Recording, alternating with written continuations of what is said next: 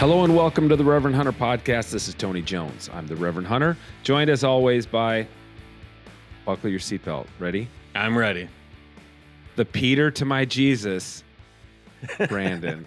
Yes, we're finally making it there. You knew it had to come eventually. Awesome. How are you doing, Tony? We're at peak Bible sidekick right now. Yeah, where do we go from here with the Bible? Oh, there's a few more, dude. Okay. There's a few more. There's a few post-Jesus sidekicks.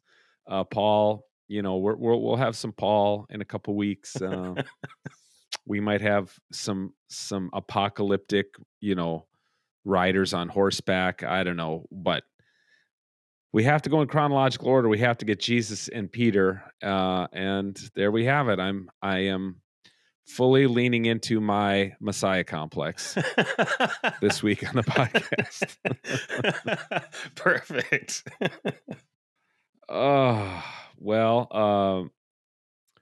I had yet another weekend in South Dakota. As I've mentioned here before, I'm a sucker for pheasant hunting, and since they extended the season into late January, I have gone every year. I went this year. It's very difficult hunting. It is not for the faint of heart, because even though the weather was fantastic and we had a bit of fog, but mainly just beautiful sunny days, it's probably actually easier to hunt late season pheasants in bad weather because they're really grouped up. And as one farmer said to me, they can hear you coming 3/4 of a mile away. So a lot of times before we even got out of the trucks, we'd see 100 pheasants get up out of a cattail slough and fly away because they're all grouped up. They hear you coming, away they go. And then nevertheless, you grab your gun, you grab your dog, you slog into this cattail slough, hoping that there's a couple dumb ones who didn't fly away. And sometimes you scratch out a few. I mean, we scratched out a couple dozen birds over 3 days of hunting. So no complaints. My dog can barely move. He's so beat. And I burned off a few pounds too, pounding through cattails. But, oh man, we stay at this incredible place now called the Prairie Bridge Lodge. Don't try to get in it because I think we tried to book it up almost every weekend for next season already. Yeah. And it's the same type of hunt we had with Scott Franzen on the Flush TV show, which will be up on YouTube soon. And of course, we'll talk about it when it is. But it's that same type of hunt, tough hunt, but still amazing. Love being out there.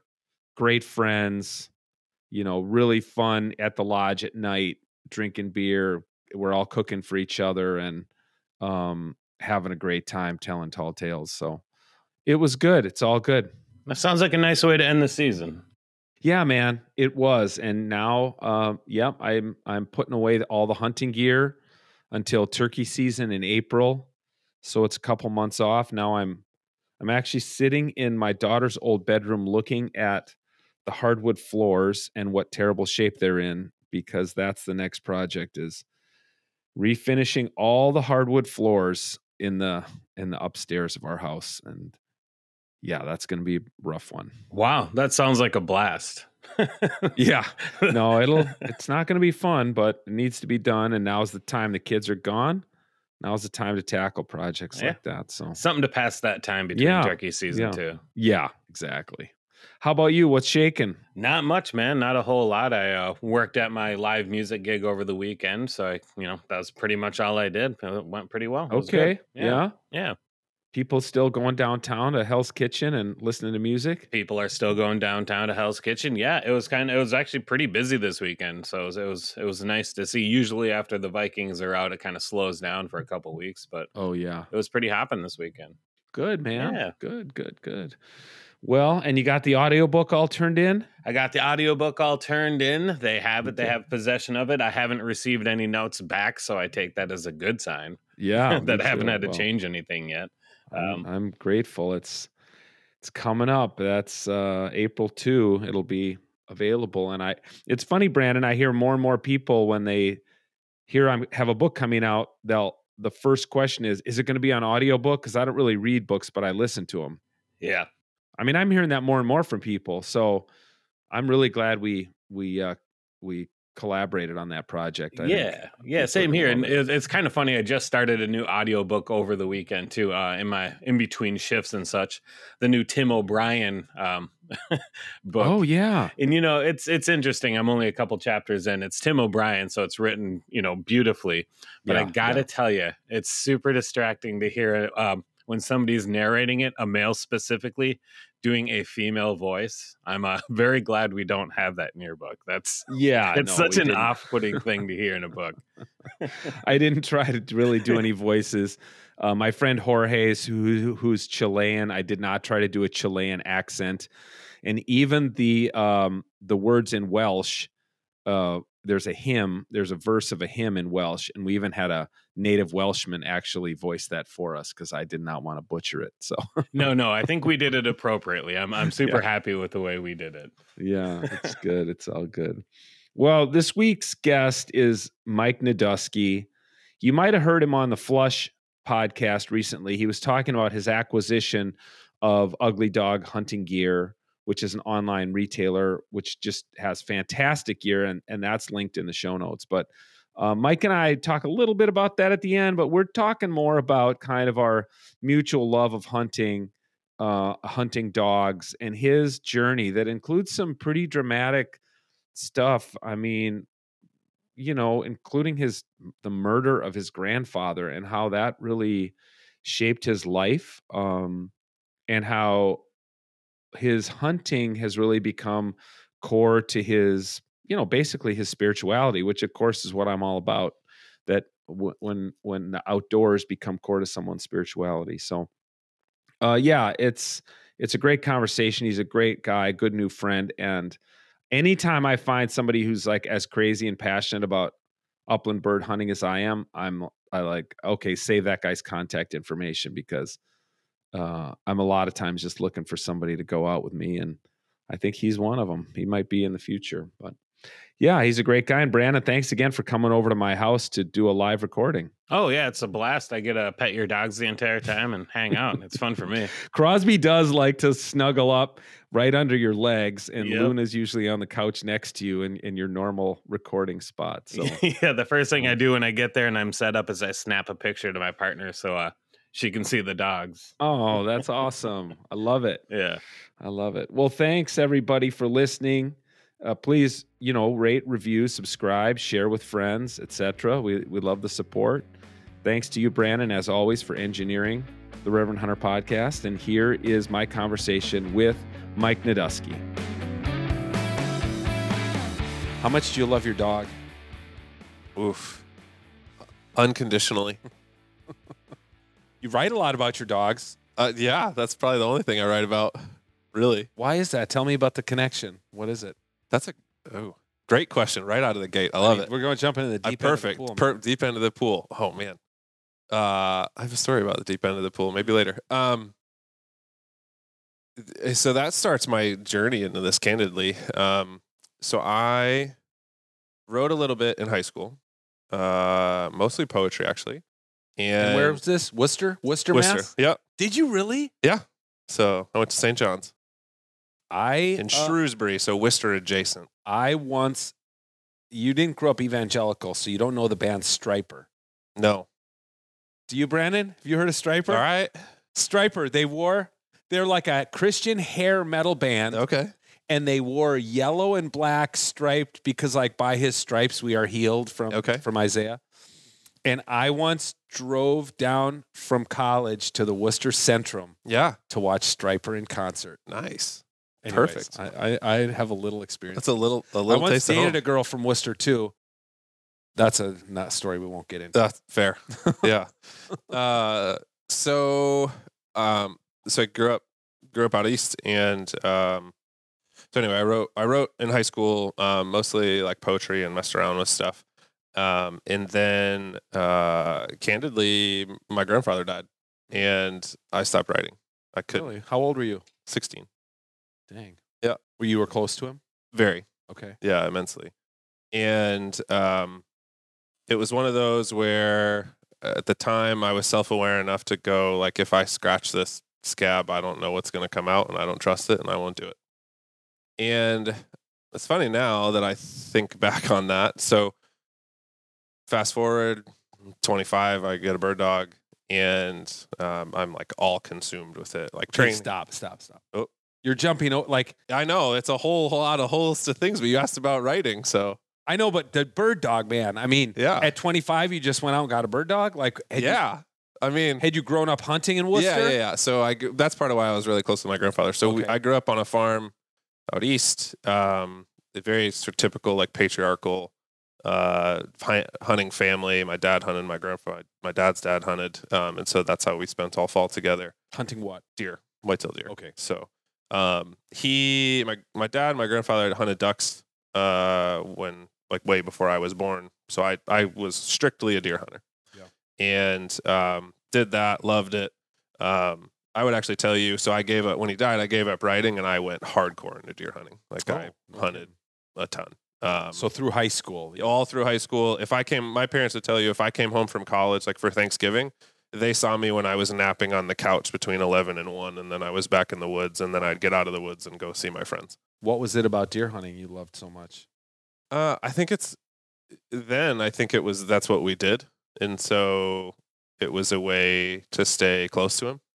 And I grew up on a family farm. And so, all of our stands were ours. There was his stand, there was mine, there was my dad's, I'm sure you have this on your farm. Like, you call things by certain places. So for us, it was the ledges or the crater or, the cedar swamp, those types of things. Mm-hmm. And so it became like this sanctuary for me. And so I did it all the time. And so to not super fast forward, so I left for college. I actually came out to the Midwest for college. I went to Marquette.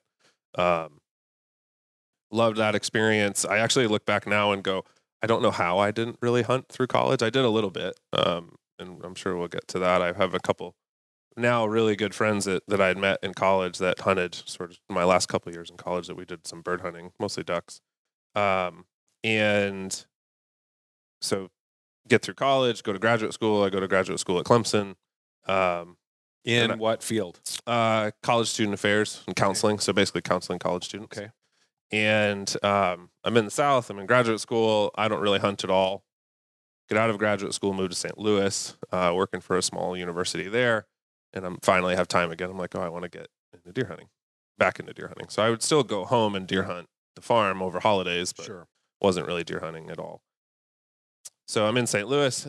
I realize that deer hunting there, if you're going to hunt with a gun, because that's how I grew up, was rifle hunting, the season's like 8 days. Yeah. And where I grew up, because we owned a farm, you could hunt for 2 months with a rifle. No kidding? Yeah. So on landowner tags. Dang. Okay. And so I'm like, well, this isn't going to work. So I start bow hunting. That's what led me to a dog, candidly. So I bow hunting, and I want a dog that will blood track. And but I like I mentioned in college, I dabbled in waterfowl a little bit. And in my younger years, I remember seeing a German Wireherd pointer in Outdoor Life or Field and Stream when I was young, and went, that thing looks cool. Mm-hmm. And I remember this. I wish I could find it, in the archives. If I had the time, I would go back and look. There was this thing like, here's the environment that it's suitable to be in. And I remember distinctly, it was like, this is not the dog to have in an apartment. Ah, yes. And I was a hall director. So I was living in an apartment in a dormitory. Mm-hmm. And that's what I went and got. And through that, I mean, that changed my life, candidly. And so I get this puppy, and I have no idea what I'm doing, but I'm a total input. Have you ever done Strengths Quest? It's yeah. So, and everybody has different, whether they love it or not, but there's a category in there called input, about like, you're like an information nut, and I am a hardcore input person. So I like immerse myself in the dog thing. Okay. Reading books and blogs and all of this stuff. Turns out the guy that owned the sire of the litter lived like 5 minutes from the university that I worked at, unbeknownst to me. So he calls me up out of the blue one day and says, "Hey, I'm going to train Leo. I want to see the puppy. Will you come with me?"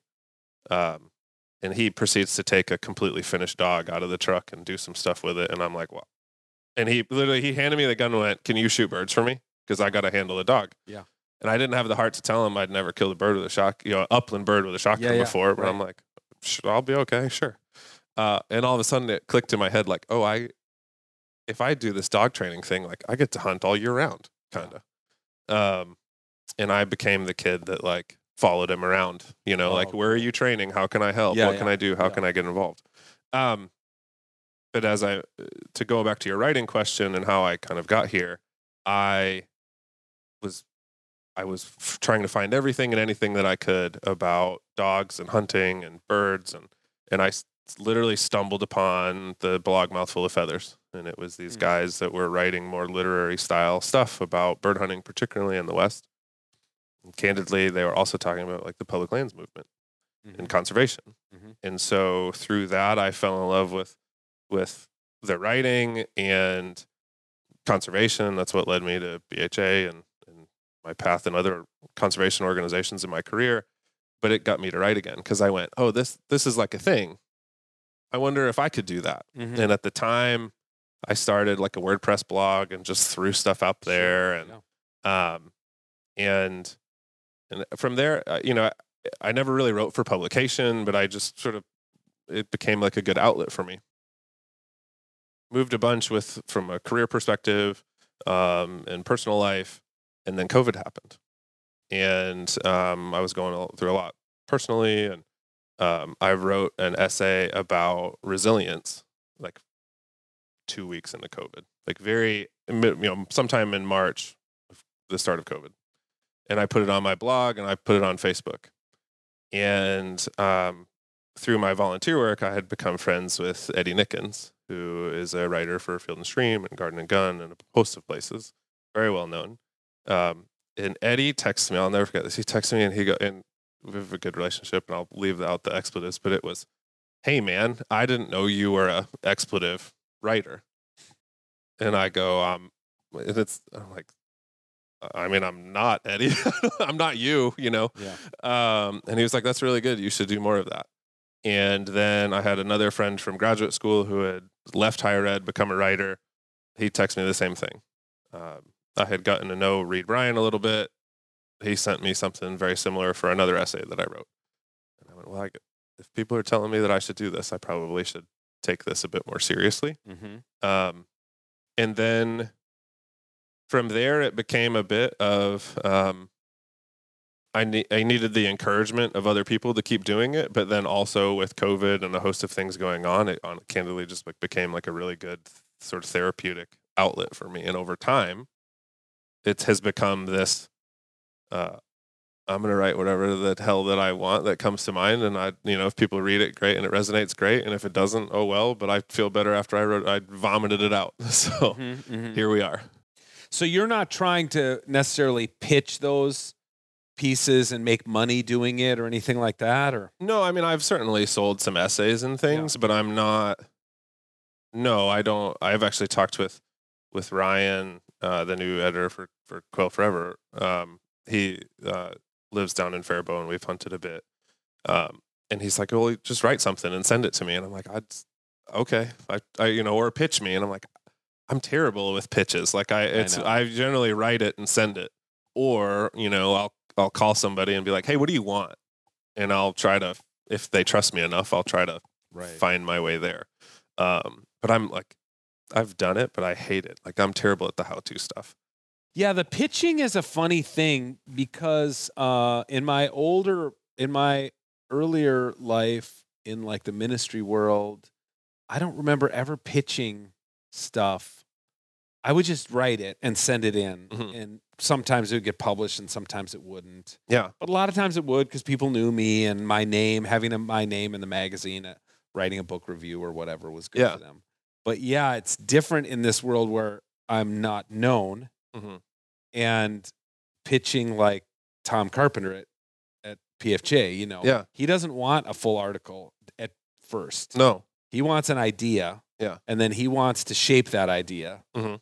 Which, like, my last piece he took it in a totally different direction than I wanted to take it, but it was still, Sure. he was probably right.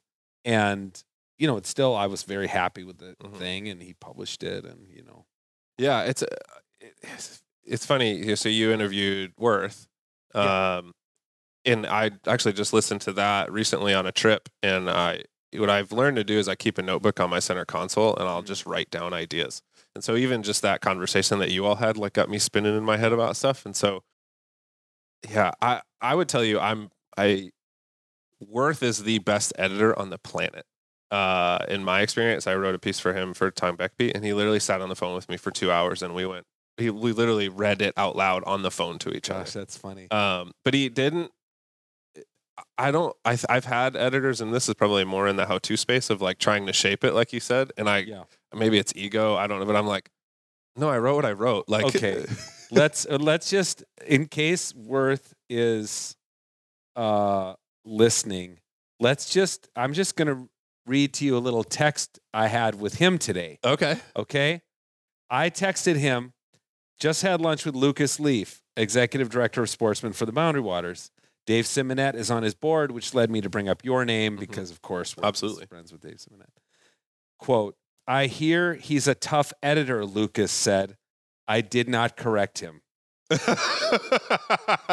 And then Worth, ha, ha, ha, ha, ha, hell, you know more about language than I do. I just hear music in the words. Because here's a funny thing. I'm just going to call out Worth. Yes, Worth is a great editor, and I was happy to write for him, and I love my Tom Beckby vest that I got. Love it.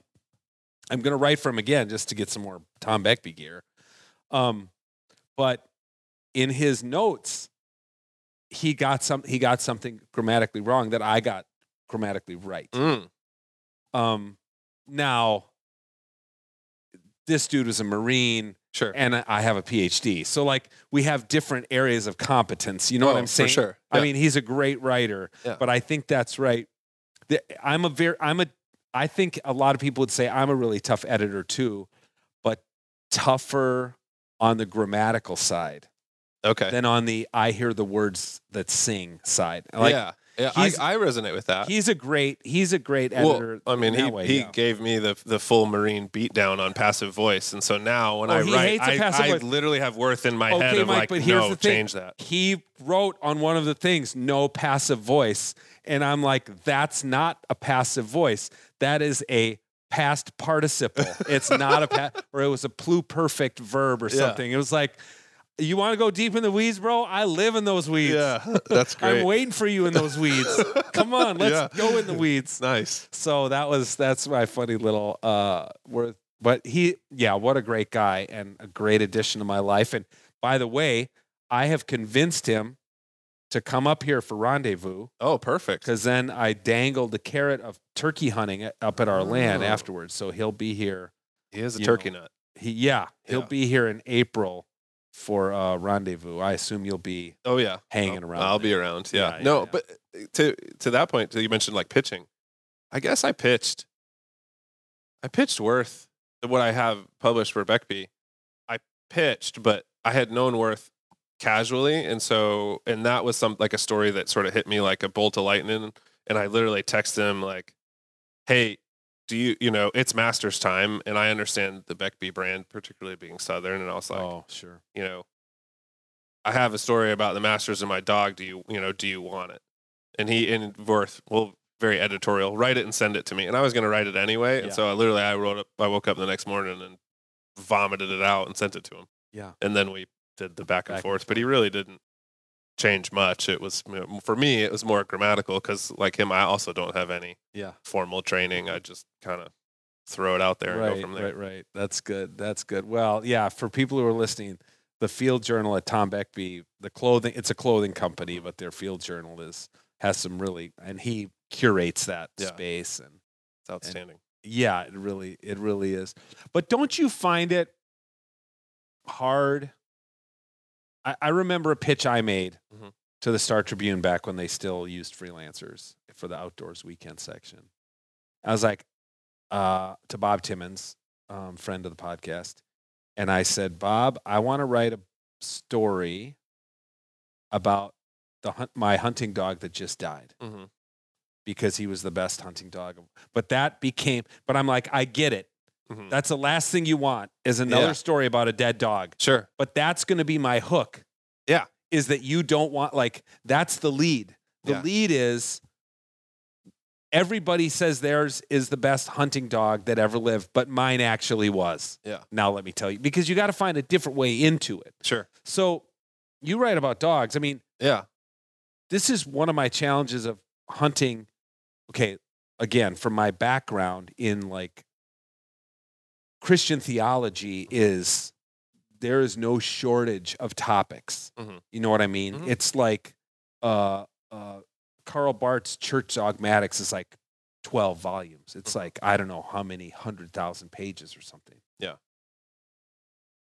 I find it harder to bring a hunt to life or a dog to life for the reader because it's just a narrower scope. Mm-hmm. So how do you tell me about that process of when you're riding in your truck and something hits you? Is it you have a different angle on something? Is it about a particular story? Or what's that? How do you get into it? I would tell you what comes to mind is feeling. And if you've read my writing, I think I can confidently say it's pretty evocative. Yeah. And I think that's why is because for me it comes from this I have a writer friend of mine. I'm there's times where I literally feel like I just need to vomit this out, this emotion that comes, and I just have to let it rip. And it for me becomes this stream of consciousness. I'm sure there's some sort of spiritual ties there, when you're praying, right? You don't know what you need to say until you say it. Yeah. And I think writing for me has become that. And so the best advice I've ever got about writing came from Chad Love, who's the former Quill Forever editor. And he went, write about dogs and bird hunting, but don't write about dogs and bird hunting. Yeah, that's right. And so, yep.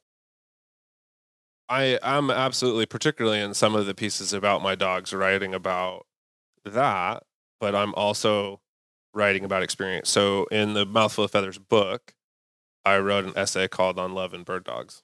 And I write about losing my wire hair, but I also wrote about getting divorced.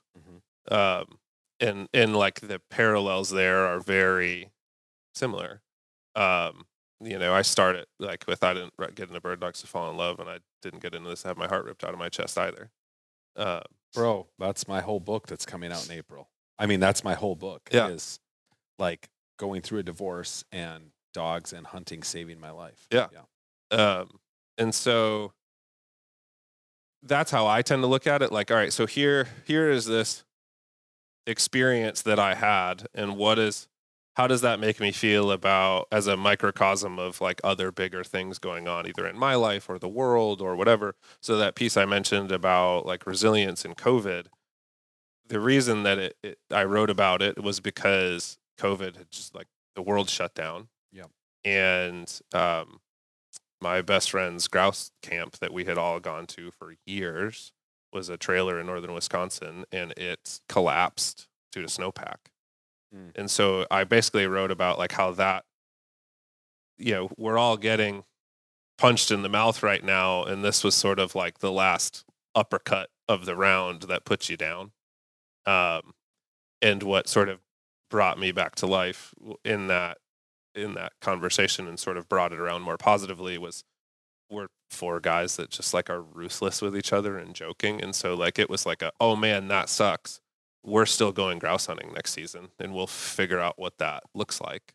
But at the same time, if you've read enough of my writing, grief is a huge through line. And so it's my way to process whatever that is, whether it be dogs dying, because I certainly wrote about that plenty, or, just sort of processing significant emotion around grief.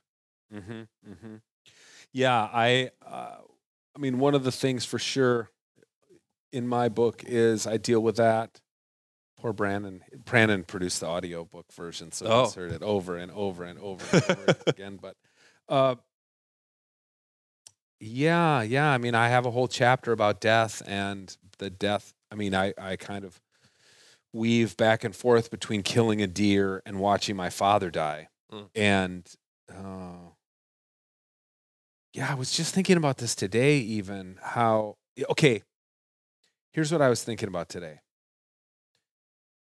I'm going hunting in South Dakota this week again because I'm awesome. I'm insane. Not by my account. I think that's incredible. I'm jealous. I'm completely insane. So I'm going back in late January, which I've done now every year since they extended the season, for suckers like me to spend more money. That's the only reason they did it. It's just like a brazen money grab for people like me who are crazy about pheasant hunting. And so sometimes I admit I fall into this little trap of like watching YouTube videos of guys pheasant hunting with like the GoPros on their hats. Yeah. There's a lot of that out there. And once you start watching them, you just get served them more and more and more and more. The algorithm is strong. Oh, yeah. And I'm the target market for the slow-mo shot. And that's what got me today, Mike. I watched one short, and it was a bird got up. It was a perfect point, flush, boom. But it was in slow motion. And then the next one that got served to me was a short of a guy shooting a buck. And that he also did in slow motion. And so that moment when you hit a deer and it jumps up and then falls to the ground and it's clawing at the leaves. It's, pardon me, but I fucking hate that part. Yeah. You're watching the life go out of it. Hate it. Yeah. I surely don't want to see it on YouTube. And that's what I saw twice today. And then I thought to myself, it affects me a lot more seeing this deer do that than it does seeing a bird. But you can see when it's in slow motion, that bird is not dead when it's falling to the ground. You know what I mean? It's still trying to live. Yeah. And I thought to myself, like, I probably need to drink less in 2024, and I probably need to watch less videos of animals dying in slow motion in 2024. Because it just seemed to me like not healthy. Yeah. Not okay. Not the way it was meant to be. Yeah. Well, and those, what comes to mind is like the celebration of the death or the killing, where it's at least for me, like that is totally not why I go. I mean, it's a part of it, and I think it's Leopold or somebody that talks about like you've got to have the killing part to sort of complete the process of what you're doing, and I love eating what I kill and all of the types of things, and for me, particularly with the dogs, like you've got to complete the cycle with the dog to get the bird in its mouth and all of those types of things, but it's such a small fraction of the part of it. But to have all this, like the slow-mo be just that one part, like it doesn't do it for me. No, it doesn't for me either. And I just think, well, that's not the way. This is a cliche way to say it, but like it's not the way God intended it to be, for us to be watching animals die in slow motion. Yeah. Just like you watch the NFL games and watch like no ref could know. No ref in real time could know if that ball was fumbled or not. Yeah. And then they slow it down and they got all the high definition. It's like, oh, well, they overruled the ref. I mean, because the ball came out like a fraction of a second before his knee was on the ground. Yeah. Stuff like this. And I think that's not natural either, but that's like a man-made thing. Yeah. But the death seems like shouldn't be in slow motion. No. I'm glad we agree. No, I don't know. Tell me about you just mentioned like prayer, connecting with God. What's your journey been in that, and how has hunting intersected with that? It's been a windy road. So grew up Catholic, went to private Catholic school pretty much my entire life except kindergarten and graduate school. So I went to private all boys Catholic high school, went to Marquette, so Jesuit college, and absolutely appreciated faith and the values that brought about. at the same time, so I mentioned my grandfather dying. So, critical point of that is that my grandfather was murdered.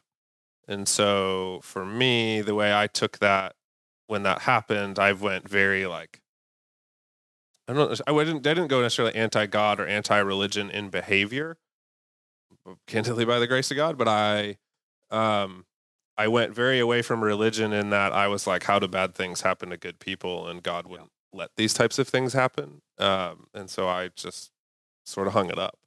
And I wouldn't necessarily say that I became, an atheist or agnostic, but I just sort of like went like, organized religion is not for me, particularly. So that happens, there was also, we were like super steeped in conflicts in the Middle East that, particularly from their perspective was, there's a lot of like religious conflict in the Middle East and all of those types of things. And I was like, organized religion is responsible for a whole hell of a lot that's not going right in the world. I need to take a break. At the same time, still go to a Jesuit college, still would go to mass on occasions. But really just kind of let it be. And went about my day-to-day life somewhat thinking about higher power, and didn't really pay attention to it until, was it 2020, December of 2020? No, November of 2020. So I mentioned the guys I met in college that I hunt with. One of them moves to Dallas, is very successful in commercial real estate, has a big deer lease.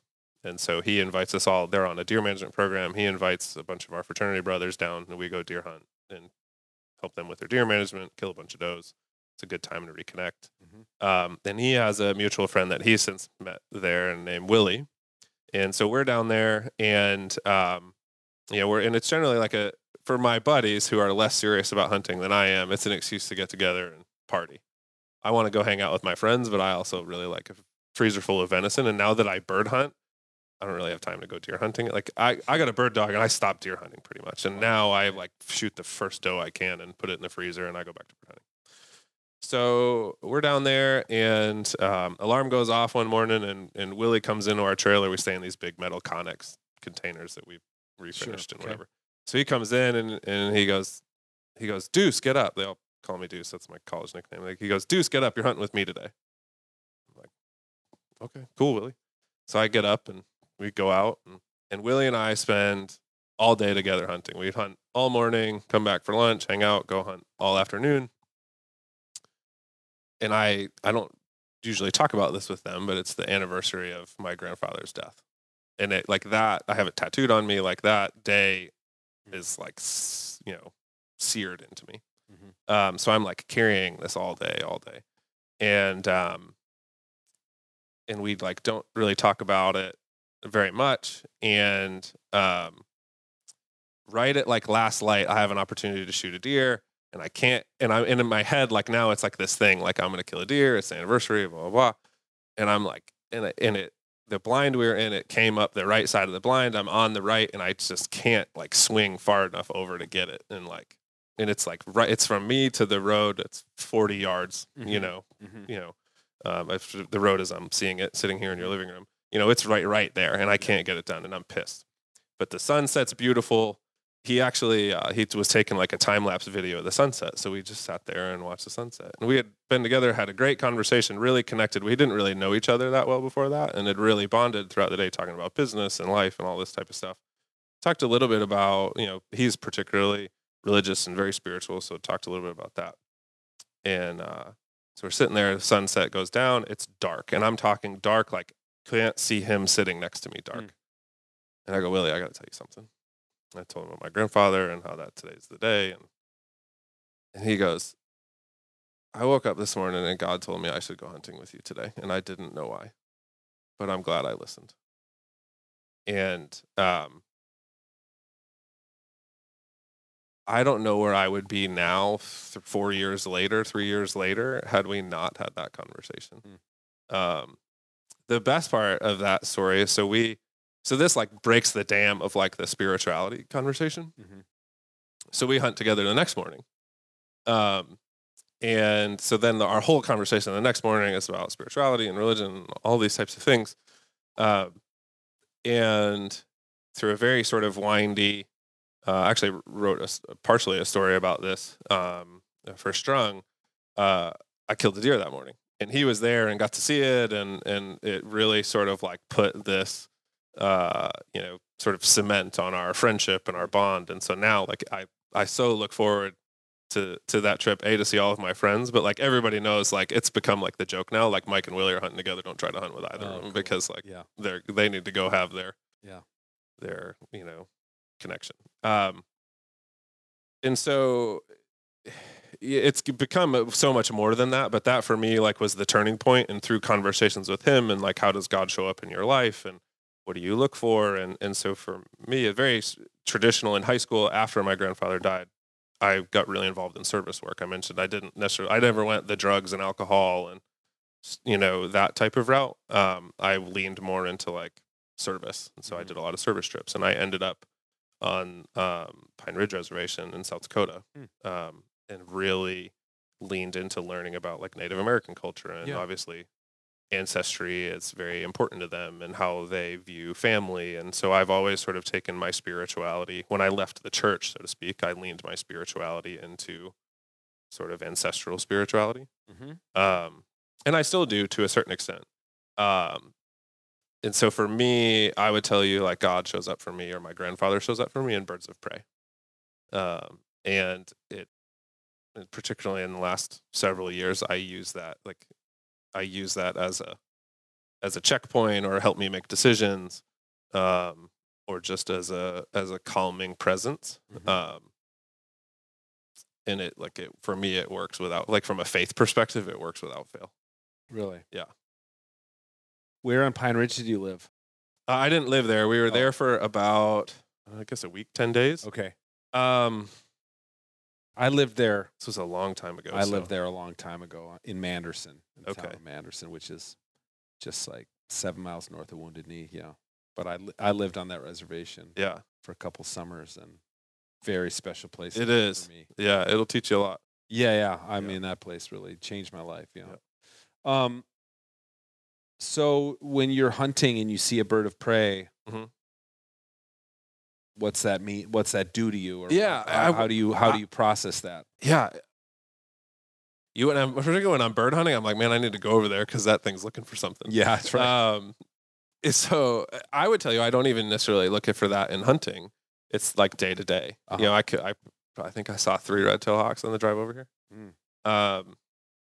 And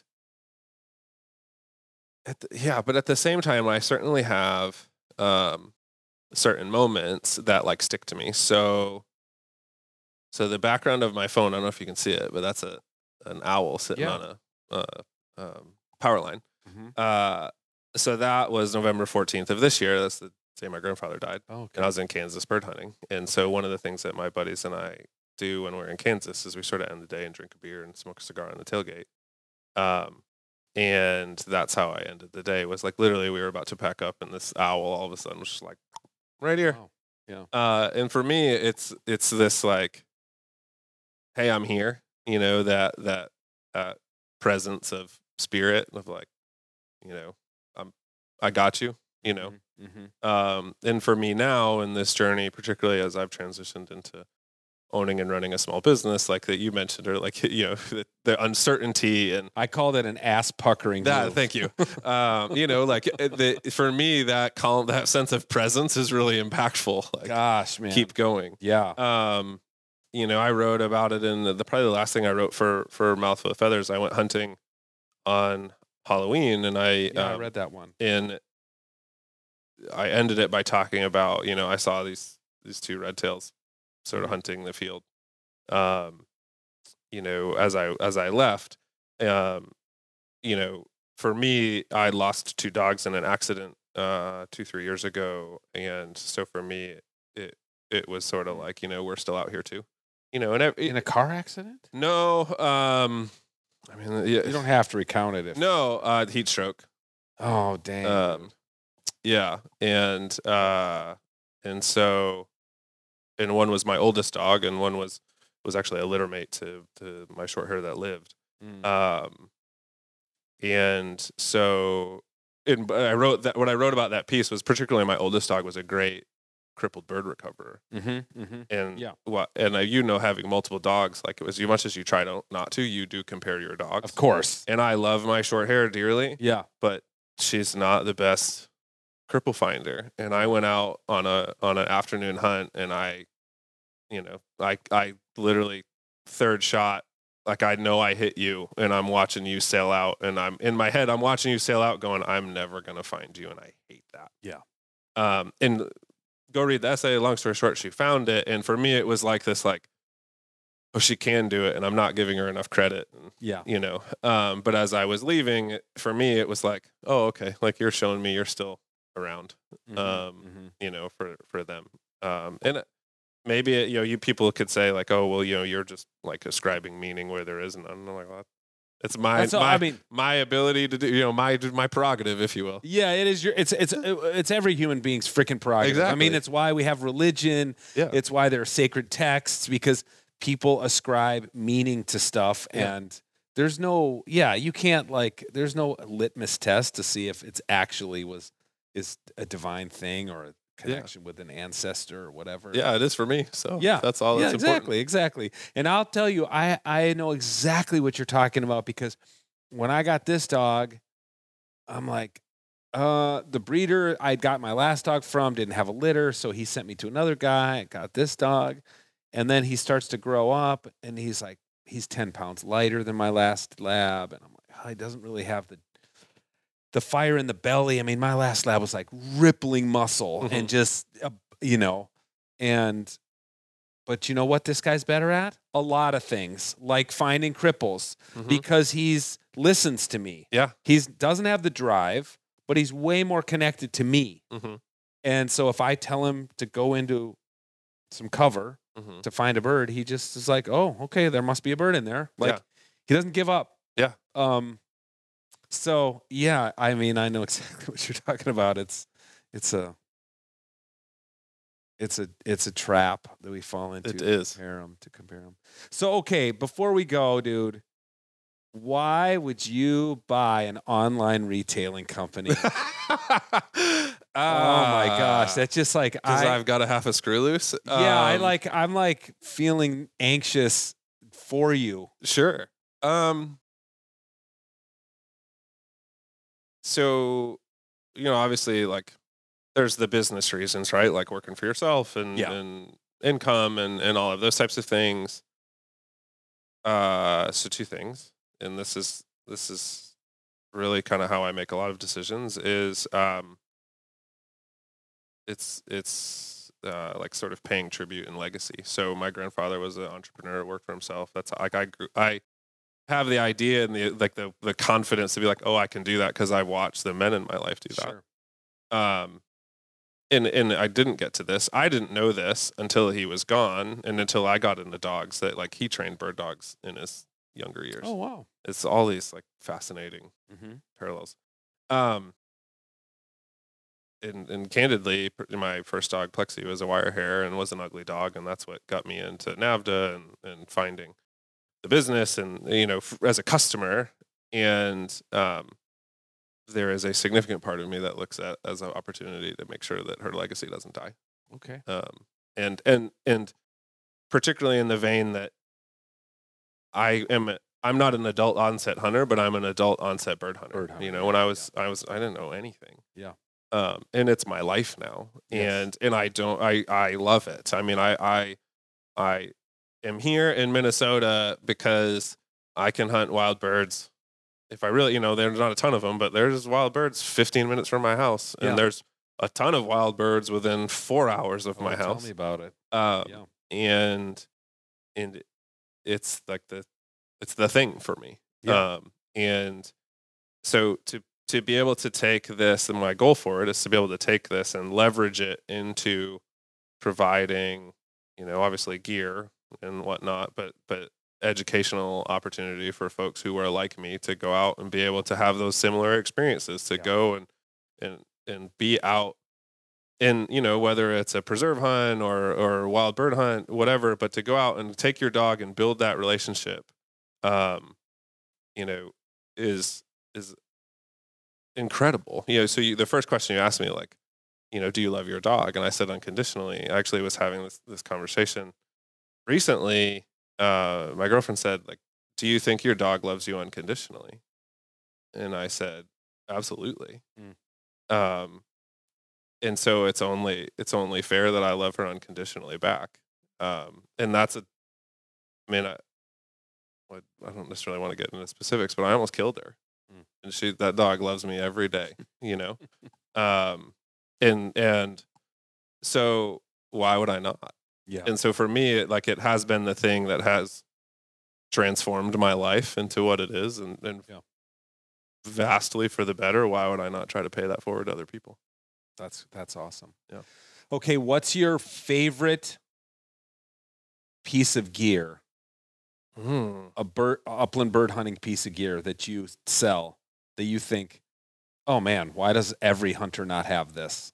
If you run a GPS, if you don't run a Garmin watch, that's the game changer. To particularly because the GPS, when it started, was for peace of mind, but now in our world of control, it has become like, I need to know where my dog is at all times. Right.